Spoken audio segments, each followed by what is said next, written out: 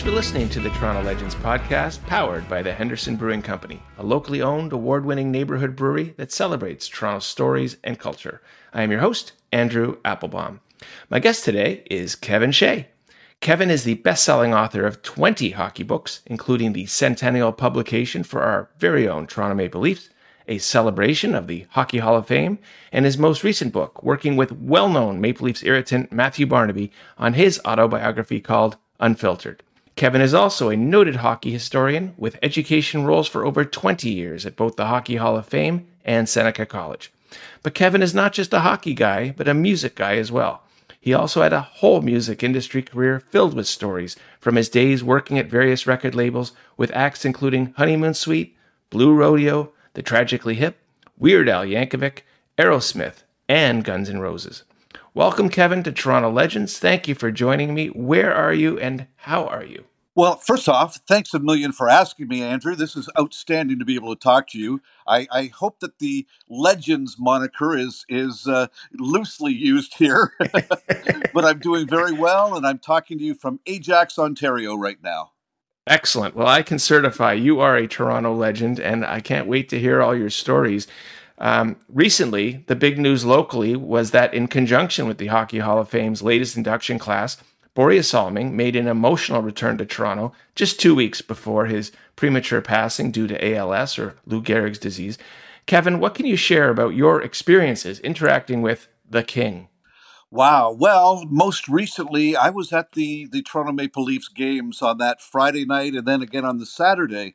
The Friday night was the Hockey Hall of Fame game where the latest inductees are recognized. And it was so wonderful that Borje flew in with his wife, his partner, and family to first of all say hello and perhaps even goodbye to his Toronto fans, but also to introduce himself and to welcome the new inductees. So it was very, very emotional. The next night, Saturday night, was strictly a tribute to Borje, and sitting in I have season tickets and try and attend every game, and watching the ceremony was very, very emotional. Again, knowing that he was very ill. We didn't know how long we would see him, and that it likely was a goodbye to his beloved Toronto. So that was the most recent thing.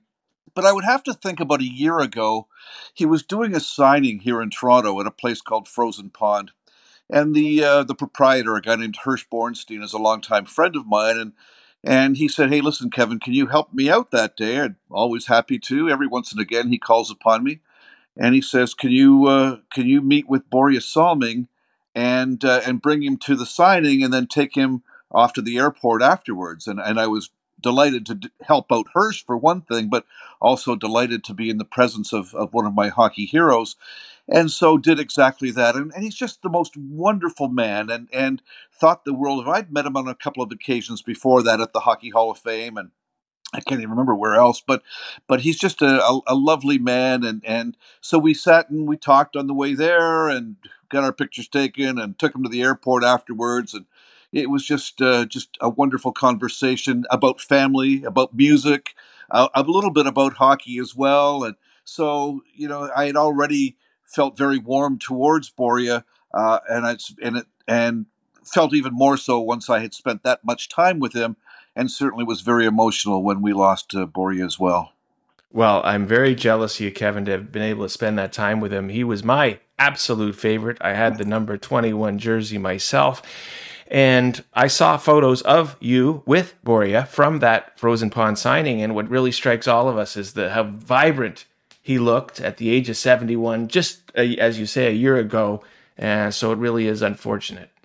Yeah, you're absolutely right, Andrew. That was the thing that was so imposing all along. First of all, he seemed to really revel in returning to Toronto. It was a second home for him, no doubt about it. He'd had businesses here. He certainly had played here for many, many years. He was back on a fairly regular basis. But every time you saw him, he was strong, muscular, virile. He looked like he could step out onto the ice, and we use that expression a little bit too freely, but he really did.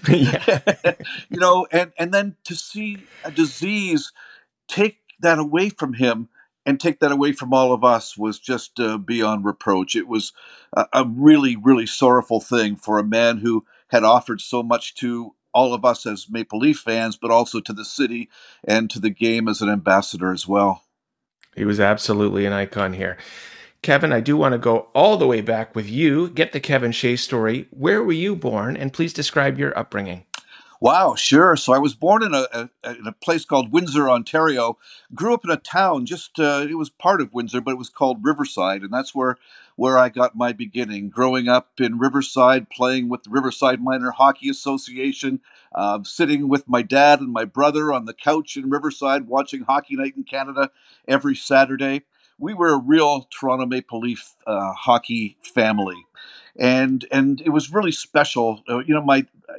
I've lost my dad many years ago. My brother and I still very close, but we talk about it a great deal. Windsor's an odd town insofar as Detroit is a mile away, and many people are huge fans of the Detroit Red Wings with good reason. It's largely, I wouldn't say largely, it's partially a francophone community as well. So there are a lot of Montreal Canadiens fans, but curiously, the percentage of Toronto Maple Leafs fans is very high, and we were one of them. And so we love the Toronto Maple Leafs, and I'm old enough to have been able to see the dynasties of the 1960s, and my dear father, who knew his two boys were such fans, would take us to the bus station after they won the Stanley Cup championship so we could pick up the Toronto Daily Star, the Globe and Mail, whatever, because there'd be more pictures and I guess for him more reading as well about our beloved Maple Leafs than our own Windsor Star would have had. So from the time we were born right through till now, we are diehard Maple Leaf fans, and I'm right at the front of those within the family. And when you were in school, Kevin, there's, as you know, so many different camps in high school. Were you in the jock camp or the music camp or the nerd camp? It's funny. I've thought about this a lot. I straddled all the lines. Yes, I really you were did. everything. I was a good hockey player, a pretty good baseball player, but I certainly wasn't a jock by any means. But I was friendly with all of them because they were part of our teams or, whatever it happened to be. We were just friendly that way, playing on the high school team or, as I mentioned, with the Riverside Minor Hockey Association or Baseball Association. I was pretty smart, so I got along pretty well with the nerds. I was pretty funny, so I was kind of popular and got voted into student council and all those sorts of things. So the only one that I really didn't straddle was the tech boys. I was the furthest from being technically adept at all, but they respected me because I was a nice guy and friendly and one of the student council people as well. So it was a mix of all of those, and I certainly didn't dominate any of them, Andrew. Well, you certainly do sound like a man for all seasons. Now, you ended up, you went to University of Windsor. I did, yeah. I got my degree in communication studies and English at the University of Windsor and started a career in radio shortly. In fact, I was working at the radio station while I was going to university. There's a radio station. There's several radio stations in Windsor, as there are in most fairly large cities. And there was a station called CKWW, standing for Wonderful Windsor. And so they hired me within the last week of high school. And my job was to deliver roses, of all things. Windsor is the city of roses.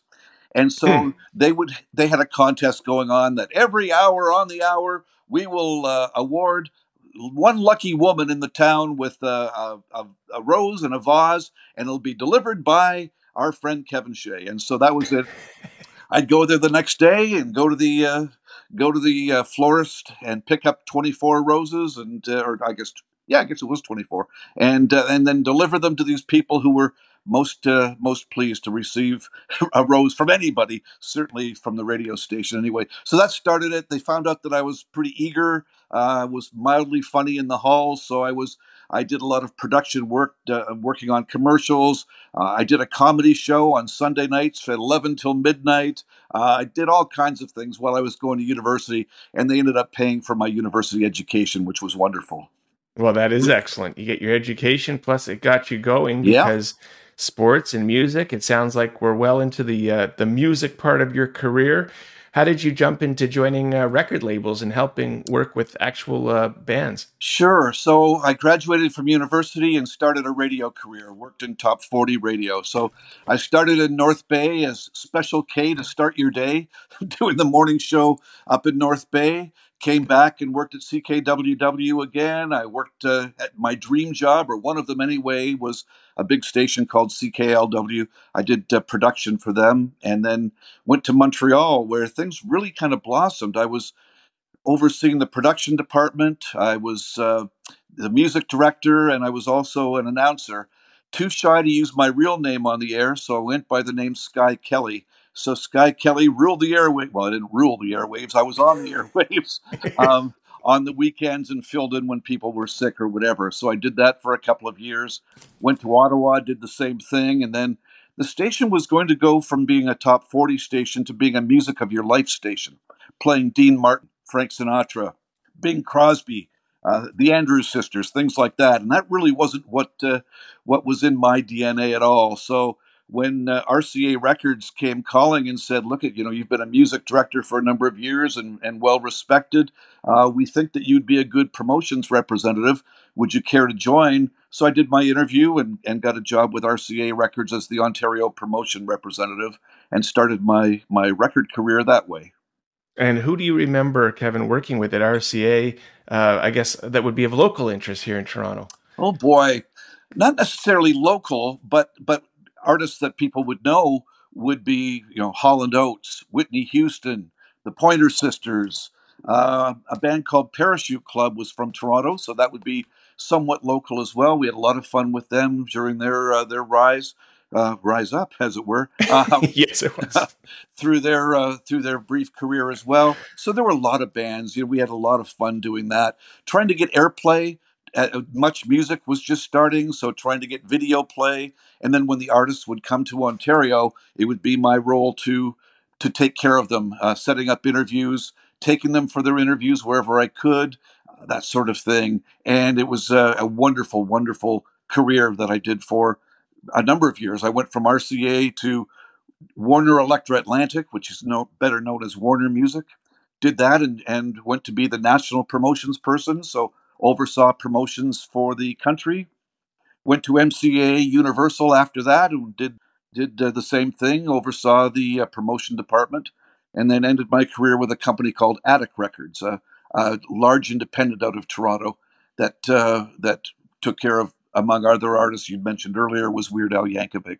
So it was a long, wonderful career, lots of stories, covered everything from top 40 to heavy metal to, pan flute artists, you name it, we did it. But it was a wonderful, wonderful career. Had me in the clubs a lot through that time. Well, I got to tell you, Kevin, it's strange how life works because just last night, my wife and I went to see Glass Tiger. Oh, there we go. At Massey Hall. Right. Opening act, the Parachute Club. Well, you know what? I saw that advertised and I kicked myself that I didn't take advantage. So the lady I was dating back in the time worked for Virgin Records, and they had tried to sign Glass Tiger when they were known as, I can't even remember the name of the band. Tokyo. There we are. Thank you, Andrew. You're right. So I got to know the boys in Glass Tiger quite well, and through the years had booked them for various things. But Parachute Club was a band that was really close to my heart because I loved the music. I was there from their first album through most of their career at the time, for the first three albums anyway. And we had a lot of fun with them and really enjoyed my time. So good for you to do that. Some great Canadian music and a lot of hits on that stage last night. And Massey Hall, what a venue as well. Wow. I have to tell you, I hadn't been since it had been renovated. And to your point about lots of hits, we were well versed in Glass Tiger. And I have to tell you that another Toronto legend is Mr. Alan Frew, who was on this podcast before. But for Parachute Club, both my wife and I, Rise Up, maybe, I don't know if we know anymore. I got to tell you, of the 10 to 12 songs they played, we ended up recognizing all of them. Wonderful band. We don't hear them as much anymore on the radio or online or whatever it happens to be, just because they haven't toured for a long, long time. But they had a fair number of hits back in the day, and just a wonderful band full of energy as well. So I'll bet you must have really enjoyed that show, Andrew. We loved it, and Yeah. I want to ask you about some acts and get your stories about working with them. How about Blue Rodeo? Oh man, sure. Well, again, one of my favorites. It was at Warner Music at the time, and so they had just been signed. A great story, actually. They had just been signed, and their first album, Outskirts, was out, and the band was insisting on one particular track as the opening track to the album, and it failed miserably. The only support they got was from Chum FM, and I think anyway, it was because the drummer's wife was one of the announcers on Chum FM at the Okay, time. good enough. Ingrid Schumacher, a terrific announcer. So they came back and we debated long and hard. What do we do here? Because if the second track didn't work, they would. I don't know if they'd be dropped from the label, but certainly that would be probably spell the end of that particular album, and it certainly wouldn't give you much momentum from there. So we knew that there was a song called "Try" that was on the album. And Try was a magic song. Whenever they played at the Horseshoe, that was the one. People lined up down the street to see them and demanded that they sing Try at least once, usually twice during their set. Wow. So we knew that that was a magic song, but in the lexicon of record promotion, you save your ballad for the usually for the third single. You go with two that are fairly up tempo and then come back with the ballad. And, well, we didn't know that we had that opportunity, so we went with Try. And it took a lot of a lot of conniving to get it played. Much Music was very supportive, but I tried to get Top 40 radio to play it, and it was really, really difficult because it's a great song, admittedly, to everyone. But, one of the programmers said, "Oh, Kevin, if I was to put that on the air, it would just zap all the energy out of my station, and I can't play it." So we did everything that we could to do it. And so I did a terrible, stupid promo, not terrible necessarily, but cheesy promo thing. I sat in front of CFTR radio at the time, which was on Adelaide, and was it on Adelaide, Richmond maybe, and I on a mechanical horse with a sign that said something about, "Hey, why don't you try Blue Rodeo," or whatever, and sat outside. But it was plugged in to a generator, but I still had to feed quarters into it. So I had a bag of quarters there sitting outside. It was a cold day and kept feeding it in. Finally, the program director came out and said, "Look, Kevin, if you believe in the song that much, we'll play the song. We'll try it anyway." To use the bad pun there, but anyway, we'll give it a shot and we'll see. And the phones blew up, and it did very well. It was already being played at several other stations, including Chum FM, etc. And so, not because of that necessarily, but that was one of the things that helped break the record in Toronto. Sometimes you do what you got to do. So that was it. And once Try took off, then the band took off in a big, big way and went from there. So lots of great, wonderful stories about about Blue Rodeo rather, and so many just great, Jim Cuddy and Greg Keeler, just wonderful songwriters and fabulous guys as well. And just very fortunate to have been there at the beginning of their career, and still can when I run into them, can call them friends as well. Oh, that's great. And as you know, they're still going and still Yeah, playing. absolutely. Kevin, how about Honeymoon Suite? Any involvement with them? Yeah, absolutely. They had already been out with their first album by the time I joined Warner's. So New Girl Now was already a hit. They'd had a couple of hits at that point. So I came on shortly thereafter, and again, great people to work with. Again, I can call them all friends now. Derry and Johnny and Dave. Well, actually, it's mostly the same band is back touring again. But from back in the day, Derry and Johnny, Dave Betts, a great friend, pardon me, as well. And so we had a lot of fun back in the day. I just remember how dashed I was when they went down to Los Angeles to record. And we figured this was the big American breakout that every band in Canada hopes for. And Johnny, the lead singer, was hit by a car. And it set the whole project way back for a long time.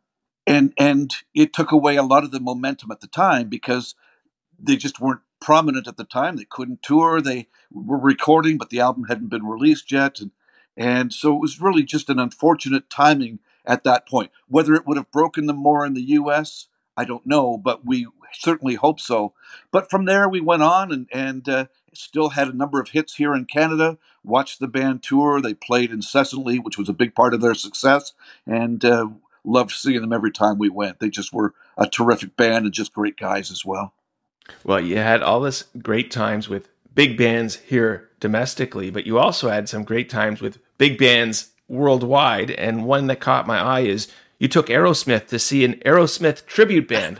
Yeah, yeah, that was when I was at Warner's, I guess. Yeah, it would have been at Warner's, and so they were in town, and I took them to Much Music, and they shot some pool across the street. We taped a piece there, and while we were there, they got to know the record guy fairly well, and they so Steven Tyler and Joe Perry took me aside and said, "Hey, listen, we're in town for a couple days. We just got out of rehab not that long before. First off, do you know of a gym that we can go to, or can you arrange to help us go to a gym? And secondly, anything to do in town tonight that might be kind of fun that takes us away from any indulgences that we have to stay away from?" I said, "Well, geez, let me get back to you." So I contacted a couple of gyms that were downtown, and they were more than happy to not close off the gym, but to make it available just about 9 o'clock. So there wasn't a great number of people there. They were at work at that point, and for Perry and Tyler to go in and work out, and I worked out as well. They worked out pretty hard, especially Joe Perry. I kind of did the treadmill and watched out of the corner of my eye as we went. But then that night, so I suggested, "Listen, have you ever seen an Aerosmith tribute band?" And they looked at each other and started to laugh and said, "No, and why would we want to do that?" And then they said, "You know what? That would be fun. Why don't we do that?" So I'm trying to remember where the band was playing, and I believe it was upstairs at what was then the Hard Rock Cafe at Yonge and Dundas.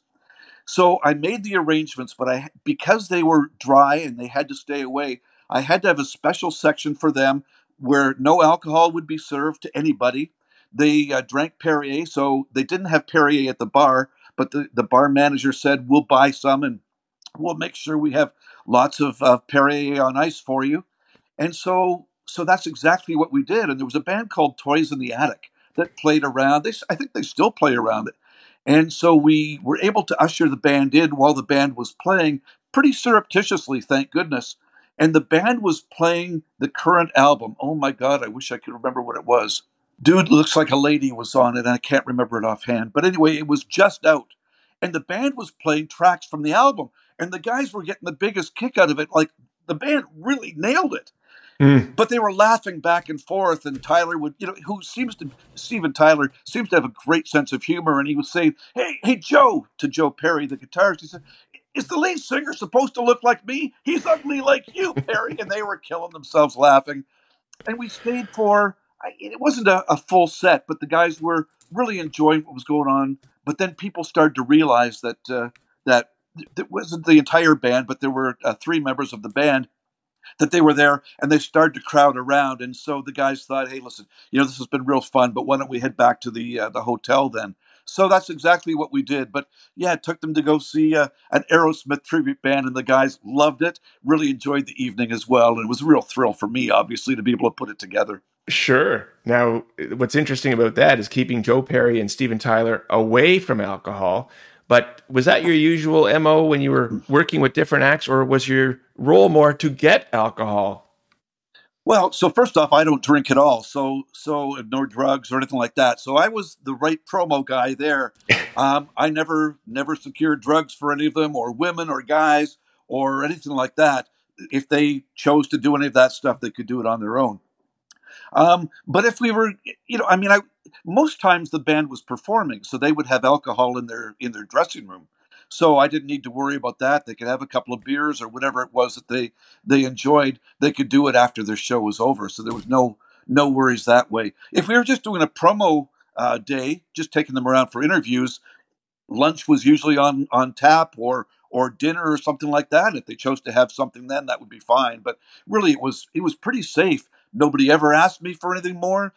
Nothing was offered. If they wanted a beer or something, that was fine too. So it was all good. As far as Joe Perry and Steven Tyler, they had what they called the they didn't call them this, but with a later band, they had what they called the surf Nazis. These were good-looking, really built gentlemen who escorted them around. So the Aerosmith guys didn't call them surf Nazis, but they had these people with them just to make sure that they stayed on the straight and narrow. Ah. So it was all fine, and I certainly wasn't going to do anything. And even if they begged me or whatever, hey guys, that's not happening. I'm afraid if you go back to your hotel, you do what you do. But while you're here, my MO is that we keep you on the straight and narrow, and we've got your friends here to do the same thing for you. Well, I would think keeping those two guys on the straight and narrow would be a challenge, but maybe the bigger challenge would have been the boys from Guns N' Roses. What was your experience like with them on a PR tour? So I didn't do a PR. Well, actually, I did do one. I never did meet Axl Rose. Ever did. He never showed up for anything. But the neat thing about it was we had Slash and, oh my God, the bass player's name? Duff. Duff Roman. Sorry, Duff Duff McKagan. McKagan, right. Duff Roman was a radio programmer. Sorry, Duff McKagan. So they were going to do the interviews the next day. So I went and met them at the hotel, and they were sitting outside in the hallway, slumped down, and I thought, oh, God, here we go.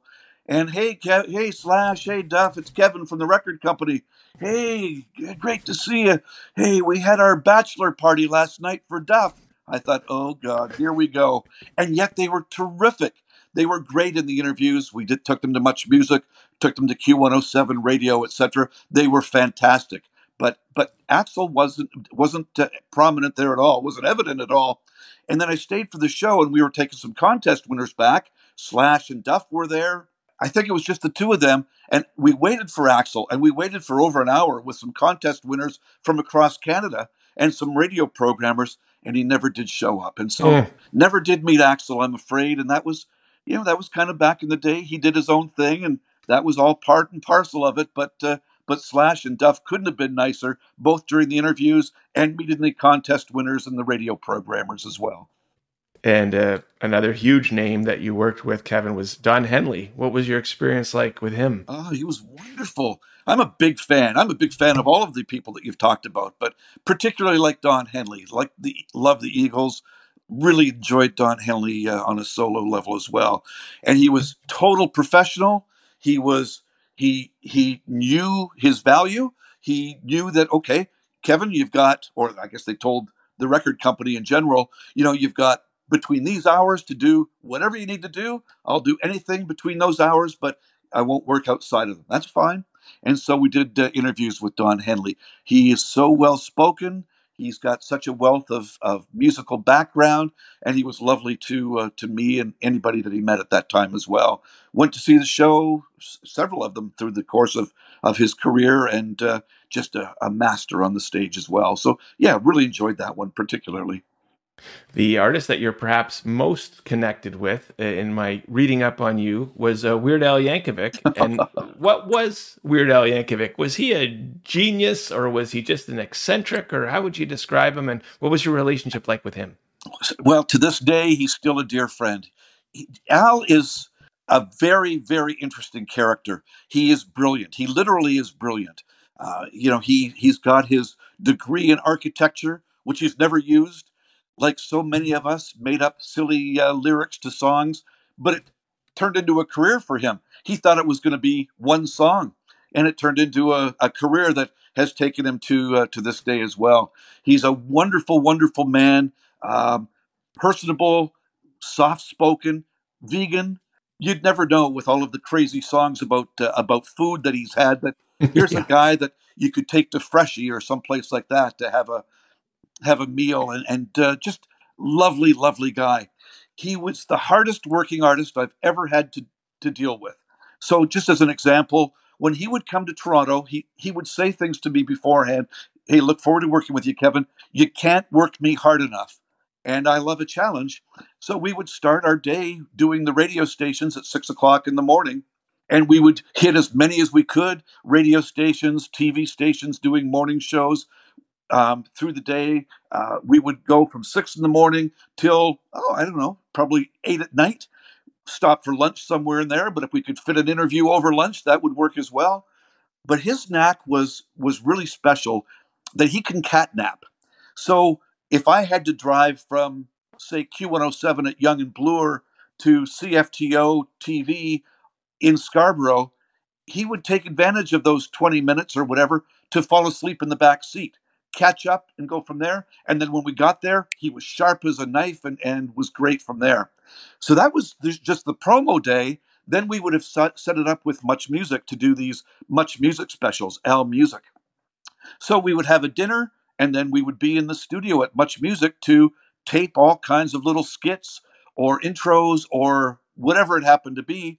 And he would work until, I don't know, midnight or 1, and then he would sit and oversee the editing process. So here's a guy who had flown in from LA, picked up at the airport, worked from 6 till goodness knows when, get a couple of hours sleep, and then started again the next day.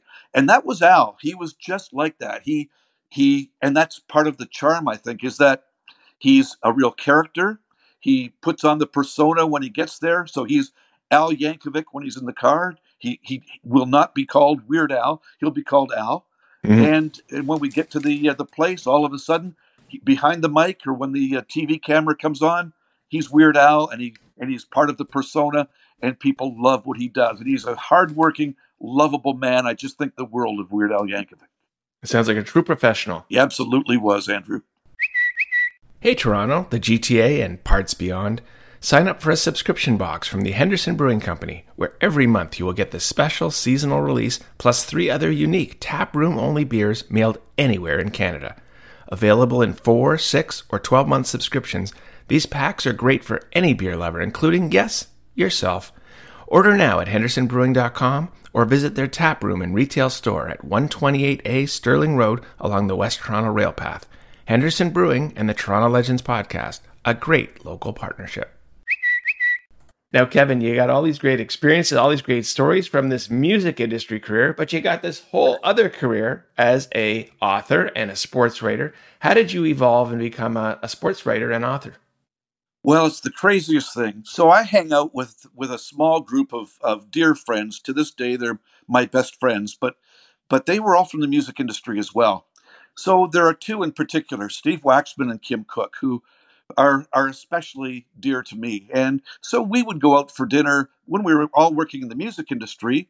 At that time, Kim was my promotion partner at Warner's, and Steve was working at Attic Records. As the years went on, I went to Attic, Steve went to Warner's, Kim was at Warner's for a while and then started his own record company. Anyway, that's another story. But anyway, we would get together on a regular basis. We were all single, we were all working in music, so we would get together, at least monthly, probably more than that, just to catch up on what was going on, talk about girls, talk about music, talk about sports, whatever it happened to be. We've all got partners now, and life has moved on, and the conversations have changed their tenure to some degree. But going back to 1999, we were having our Christmas get-together, the 3 of us, and we all exchanged gifts. And they said, listen, Kevin, Steve and Kim, well, they didn't say that, but Steve and Kim were going together to give me the Christmas gift. I said, wow, that's really special. That's great. And there was a great big box. So when it was my turn to open my gift, I opened the box, and it was filled with odd things, pads of paper and pens, floppy disks, which gives you an idea of what the tenure. Floppy disks? Yeah.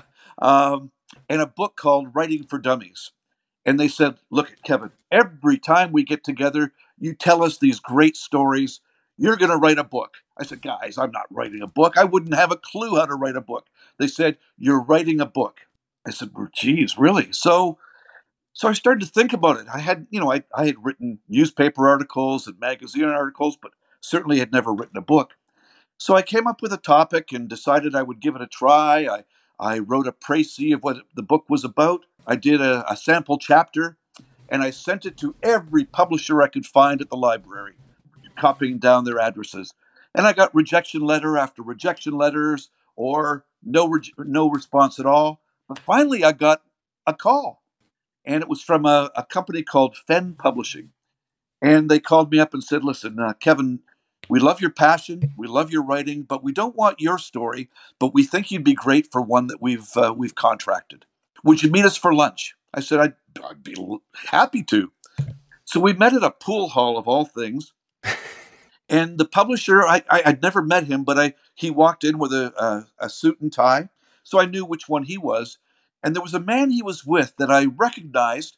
He was quite physically disabled. He and I'll get back to that in a moment, but I knew who it was. It was a gentleman named Tom Smythe, who was the son of Stafford Smythe, who had been one of the co-owners of the Toronto Maple Leafs, and the grandson of Conn Smythe, who had started the Toronto Maple Leafs back in 1927. So we sat down and talked, and Jordan asked me a couple of questions, and then Tom asked me some questions. Now, Tom had had cancer and it was a cancer of within his throat. So he'd had his jaw partially removed. His ear had been partially removed. He was quite scarred, and it was a challenge for him for sure. But he asked me some questions, and I knew the Smythe family inside and out at that point. And so he turned to Jordan and said, "We found our guy." So Jordan came back to me and said, "Okay, Kevin, do you think you can write a book?" I said, "Yes, I do." They said, "Okay, can you write it in a month?" I said, "Yes." I didn't know. I didn't know. I was still working at the record company at the time, Attic Records. They said, "Okay, well, we need you to submit it by whatever the date was, end of June, I think it was. And so you'll have to interview Tom a great number of times and write this book, do your research, and it'll be on the shelves this Christmas." So it's like, oh my God, okay, great. Well, it was taxing because not only was I working full time and out in the clubs working with different artists, but now I had to write a book as well. And I had to interview a man whose energy lacked a fair bit. He was the most wonderful man. Tom Smythe was a man I care for a great deal. He's since passed away. But just because of the number of surgeries he had and his cancer diagnosis, it was a real challenge for him. So he didn't work at the same speed that I did necessarily. But we got the book done. I submitted it on time. I don't know how I did. I don't know that I slept at all. And the book came out that fall. So I got my copy from Jordan Fenn, and I was so thrilled. It was called Center Ice, and there was the Smythe name, and I was able to get Wayne Gretzky to write the foreword, and my name is on the front cover as well. I opened it up, it was all printed in blue ink. It looked phenomenal. The problem was there were more typos than I've ever seen before. Oh And boy. Andrew, I'm really, really anal. When I submit something, I've made sure that it's not like that. But the very first page was a picture of Jean Beliveau of the Montreal Canadiens holding the Conn Smythe Trophy. An appropriate shot, but it had, instead of Jean, Jean, it had John, Oh no. JOHN. I didn't submit that. Come on. Then I'm going through it, and I see that Tom Smythe's not his favorite, his best friend is a gentleman named Doug. I can't remember his last name. No, Doug.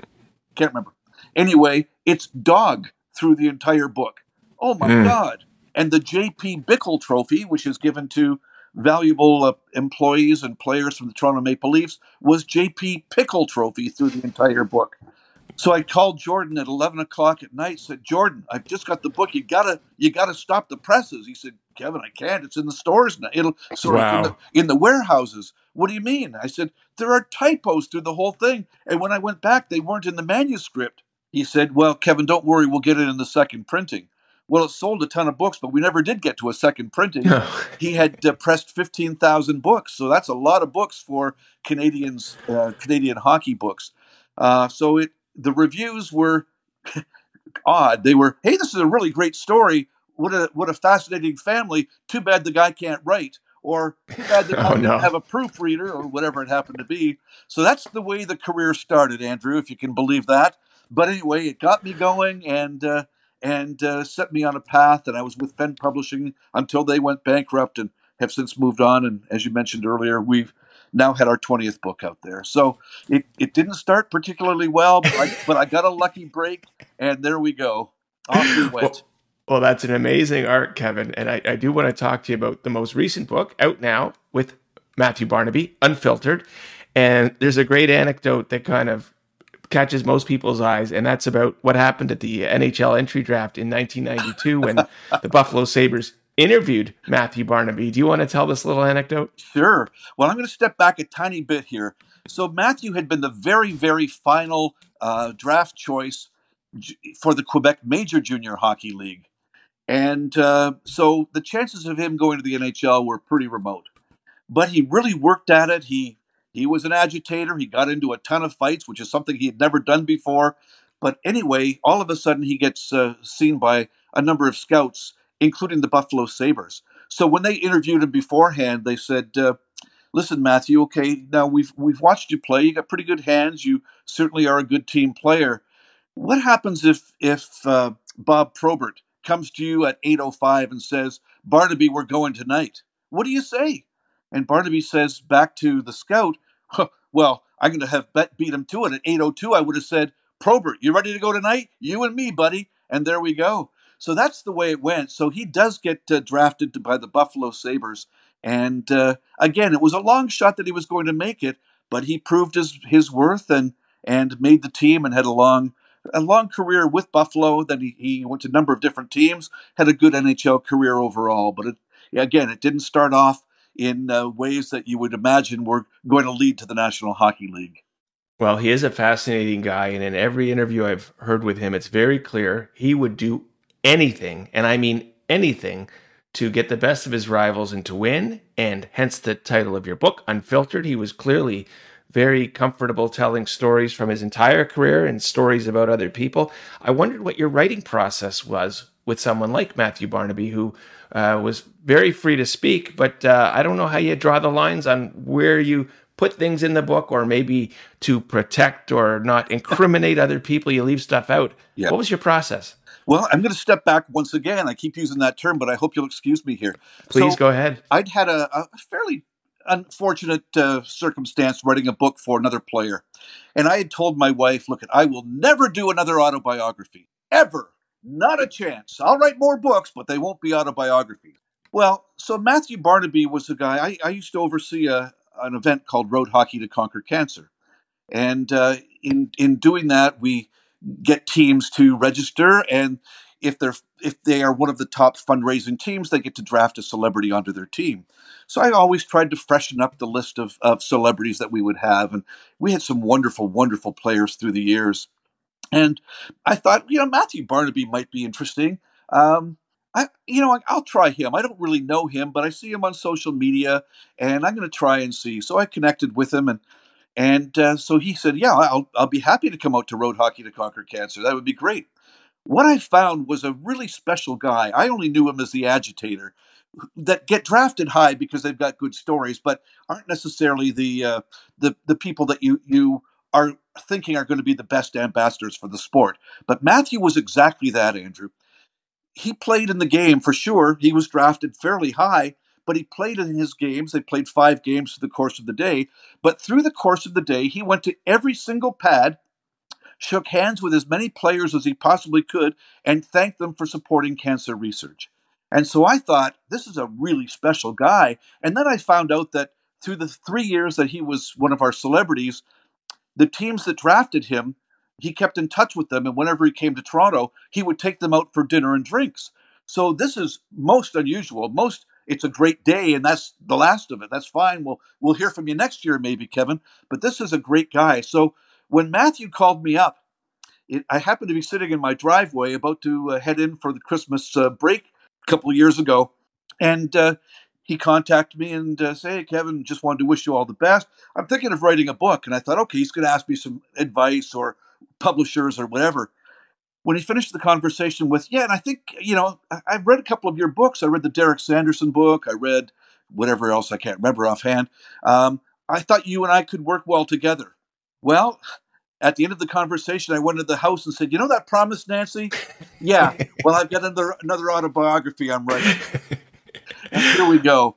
So he was a guy who got under my skin because I'm such a big Leaf fan, when Sabres or whichever team he was playing on were there. But I thought a great deal of him. I thought what a wonderful guy. And I knew that there'd be some great stories. I had the experience with Derek Sanderson in dealing with great stories or crazy stories or whatever. So we agreed to work on it. So we spent some time in person, but most of it was done by way of either a phone call or by way of Zoom. And he said straight up from the very first conversation, "Kevin, There are no bars at all on what we're going to talk about. It's warts and all. I've done some things I'm not proud of. I've done a lot of things I'm very, very proud of. But I just want to tell the story. I think I've got a good story of perseverance, of dedication, of love for family. But also, we can tell some crazy stories in there too. And we did exactly that. There were some areas where it was uncomfortable for me. I think it was uncomfortable for Matthew too, but he insisted. There was some marital discord that is in the book, and that was not something that he's particularly proud of, but it was part of his story as well. There was a drinking and driving situation that ended his broadcast career, which was really unfortunate, but it was part of his story and had to be told too. And maybe there are lessons to be gleaned from that as well, Andrew. But it's an entertaining book. It was one that I was very pleased to be part of, and I think he's very proud of it as well. Well, the reaction's been tremendous, and Yeah, I think it's just as you're saying. The theme that really came out for me was the perseverance. I mean, yeah. he really stuck with it. He really did. And so here's a guy who, again, unlikely to have played in the NHL. He goes to Buffalo, and he's got this reputation as being an agitator and a guy who will drop his gloves. But he's got Rob Ray, he's got Brad May, he's got other guys there, so he could pick and choose when he wanted to go. The problem was when he went to teams like Tampa, for example, he all of a sudden was the enforcer. So Matthew is what, 6 foot, probably 180 pounds, 190 pounds. All of a sudden, he's the enforcer, and he has to take on heavyweights, Georges Larac, Gino Ojic, et cetera, et cetera. And as he would say quite readily, he's probably been in through his junior and NHL careers 400 fights, and he's probably lost 398 of them. But you know what? He stood up for his teammates. He was never going to back down. It sometimes changed the the direction of the game, and that was part of his game, and that's what gave him a National Hockey League career. So when he had some people who could have his back, it was a whole lot easier than when he was the guy, when he was playing 5 minutes a game, and it was only okay. Barnaby, you're out there, and he knew damn well that the gloves were coming off and he was going to get pummeled. But his mo was hang on. He had great. We talked about perseverance. He could hang on. He could take a lot of hits. The other guy would be tired. He could get a couple of shots in. That was pretty much his mo as far as his pugilistic side of things with the National Hockey League. Well, certainly a guy who likes those kind of players is Don Cherry. I find Don Cherry's kind of disappeared. Have you had any interactions or experiences with him? I was curious. No, I haven't personally, but I know that I had mentioned earlier on about Hirsch Bornstein of Frozen Pond, and Hirsch is quite friendly with Don. Has had a couple of signings with him as well. He's chosen, since his leaving the broadcast side of things, to have a lesser profile, and that's fine. He still gets out to hockey games. He does a little bit of unprofessional. I don't mean unprofessional. Sorry, of amateur scouting as well. He just loves hockey a great deal. He still does some fundraising for cancer research, having lost his first wife to cancer as well. So he's still out there, but not nearly as widely acclaimed or as widely prominent as he was when he was on Hockey Night in Canada. Now, we talked about my favorite player, Boreas Salming. Your favorite player was Eddie Shack. What were your experiences like with the man from the pop shop? Oh boy! Well, when I was a little boy, I was already a big fan, and we were visiting my father's sister, my aunt, in Brampton, and she was about as far from hockey as anybody ever existed. But while we were there, and she didn't have any little boys of her own. We were 7 and 5. I was 7. My brother was 5, and one point she said, "Hey, do you boys like hockey by any chance?" "Oh, do we ever?" "Well, have you ever heard of the Toronto Maple Leafs?" "That's our favorite team." She said, "Well, I'm friends with a guy named Eddie Shack. Do you know him?" "He's my favorite player." She said, "Hang on." She picked up the phone and called up a car lot and said, "Eddie, have you got time to meet a couple of boys? My nephews are in town." We couldn't believe it. We'd never met a hockey player before, but here we were meeting our idol. And here he was, all 6 foot of him, and we were all of whatever we were at the time. I don't even know, 4 foot, I don't know, looking up at our idol. And there he was, dressed very nicely in a nice pair of slacks, a nice short sleeve shirt, and he couldn't have been nicer. He signed autographs for every kid on my hockey team. He had little 4x6 postcards. He signed one for every kid on the team. He signed for us. Lots of pictures were taken. My brother and I were in heaven. We couldn't believe that we were meeting our idol. Years go by. I was working in the radio industry. I was working at that station, CKLW, down in Windsor. And there's a media game at Windsor Arena. And sure enough, Eddie Shack is on my team. I can't believe it. And I'm gonna get a little gray here, but anyway, he was great. He was terrific. He and Pitt Martin had a set play. I didn't know it though. I was playing defense, so he was taking the face off and would draw it back to Pitt Martin, who was circling behind. But I kept intercepting the pass, so he came over and berated me on the ice at Windsor Arena in front of my family. Let the puck go, can't you? Okay. We got to the dressing room afterwards, and here's my idol naked in the shower coming out, and he said, "Hey guys, take a look. Built like a moose, hung like a mouse," and he laughed furiously. I never looked to check if he was telling the truth, but here's my idol all of a sudden naked in front of me at the thing. So I'd met him on a number of occasions after that, and there were always crazy times, but he was always very, very nice to me. The odd time I would bring up the story of being a little boy meeting him, and he didn't remember it, and I didn't expect him to remember, but he enjoyed hearing the story and thinking that all of a sudden this, whatever I was at the time, 50-plus-year-old man had met him when he was playing with the Toronto Maple Leafs in the 1960s, driving his dune buggy around town. So a wonderful memory of my childhood idol. That's for sure. He was, as they say, a beauty. He was indeed. Now, Kevin, you are, like me, a huge Toronto Maple Leafs fan, and because of your interest and because of your love for the team and because of all your historical research and everything you've been involved in, you are the guy we have to ask, is this the year for our beloved Toronto Maple Leafs?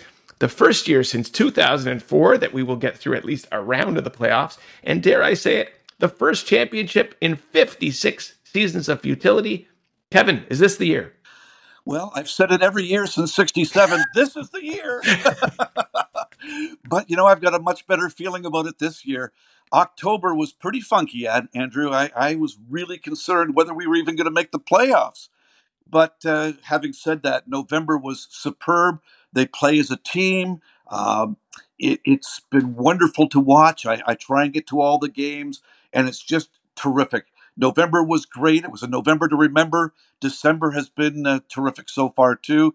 The game, against the Calgary Flames, winning in overtime, allayed my fears of can we ever win in overtime and get the 2 points. It's been really fun to watch, to see Marner on a heater, to see Austin Matthews, not as dominant as he was last year, but still a dominant player. My favorite player is Morgan Riley, and I've really missed him and was afraid that with him out, with Muzzin out, with Brody, who I really like as well, I mean, I like all of them, with all of these guys out, with Jordy Ben out as well, all of these guys out, how are we going to get through? And yet playing as a team, they did exactly that. And so it's been wonderful to watch. I just hope that when Morgan comes back, hope that Muzzin is going to be okay as well. Whether he comes back or not this season, we'll wait and see. But I just hope that helps as well. But if they can continue playing the way they are, I think our chances are pretty good that we'll get through at least one round, and we can only dream beyond that, Andrew. You heard it here first. And I got to tell you, I had a great conversation with our mutual colleague, Sean Mitten, the author, who's also been on this podcast. And he told me, because as you know, he now lives in North Carolina, he said, people got to calm down in Toronto. Any other fan group outside of Toronto that had a team like the Leafs, Austin Matthews, Mitch Marner, John Tavares, Morgan Riley, with that kind of talent would be thrilled. And here we are always questioning whether Keefe should go and the Shannon plan's got to go out the window. So we should all just calm down. I'm with you. This is our year. Well, Leaf Nation is like that. We live and die with this team. If they win one game up and down Front Street and Bay, they're honking their horns and carrying on like they've won the Stanley Cup. I can only imagine if that silver chalice comes to town, what this city will be like. The roof will explode. Here we go. That's for sure. Now, Kevin, you've been great with your time. As we wrap up, I did want to ask, I'm sure you always got something in the hopper. What is next for you? Well, I continue to work at the Hockey Hall of Fame. Love my job there. There's a book that I've wanted to write for a long, long time, and I'm working on it. I don't have a publisher at this point, but by surreptitious means, not surreptitious, I shouldn't say that, I found out that I'm related to a gentleman who played in the 1945 during the war years, and he won a Stanley Cup with the Leafs in 1945. Gentleman's name is Jack McLean. Didn't know anything about him, and fell into it to find out that in fact he's my dad's cousin. I call him Uncle Jack McLean. He's since passed away, but he would probably be a second cousin. I guess that's it. But it's a wonderful story of discovering him late in life, both my life and his, and changing both of our lives. And so I'm just working on that. It's a wonderful story. I'm hoping I can find a publisher. If not, we'll self-publish. But that's one that I'm working on right now. Got a couple of other things in the hopper too, but that's the one that I'm most excited about it at this point. Excellent. And of course, this is a time when everyone's getting stocking stuffers and buying gifts. So we must know, where is the best place to purchase all your books, your whole collection? And where can we follow you on social media or wherever you like to be available? Wonderful. Thank you for the opportunity. So kevinsheahockey.com is my website. Not all of the books are available any longer. Some are out of print, but there are links there for the books that are available. The unfiltered book, as well as a couple of the more recent ones, are available at better bookstores everywhere.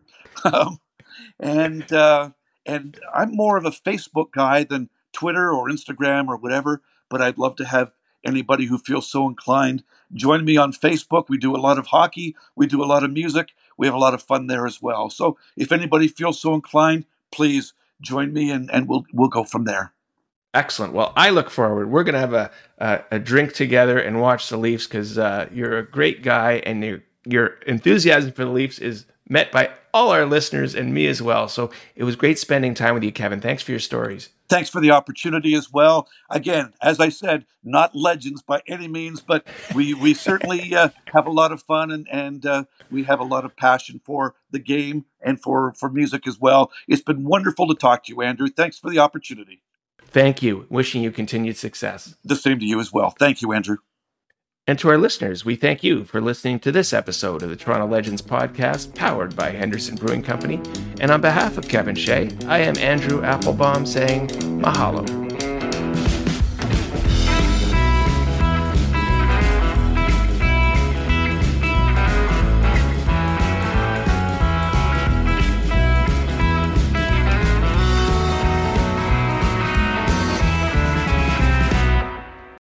Hi, I'm Emily Roger, and I host a leadership show called The Boiling Point with my co-host, Dave Vale. Together, we sit down with trailblazing entrepreneurs, thought leaders, and movement makers who are driving meaningful change in our world. The show is all about exploring the lives and perspectives of leaders who are making a difference. Join us for insightful conversations that challenge the status quo, spark new ideas, and inspire you to take action. Find us on Apple, Spotify, YouTube, or at boilingpointpodcast.com. Hi, this is Candace Sampson, the voice behind What She Said. My show is your destination for stories that not only entertain, but also educate and empower. Every week, I spotlight strong female voices from across Canada, women who are changing the narrative and driving change. Don't miss out on these inspiring episodes. Subscribe on Apple, Spotify, and Amazon Music, or head over to whatshesaidtalk.com. What She Said can also be heard on blasttheradio.com, Mondays at 5 p.m. and Wednesdays at 7 p.m. That's blasttheradio.com. It's time to dive into the stories that truly matter.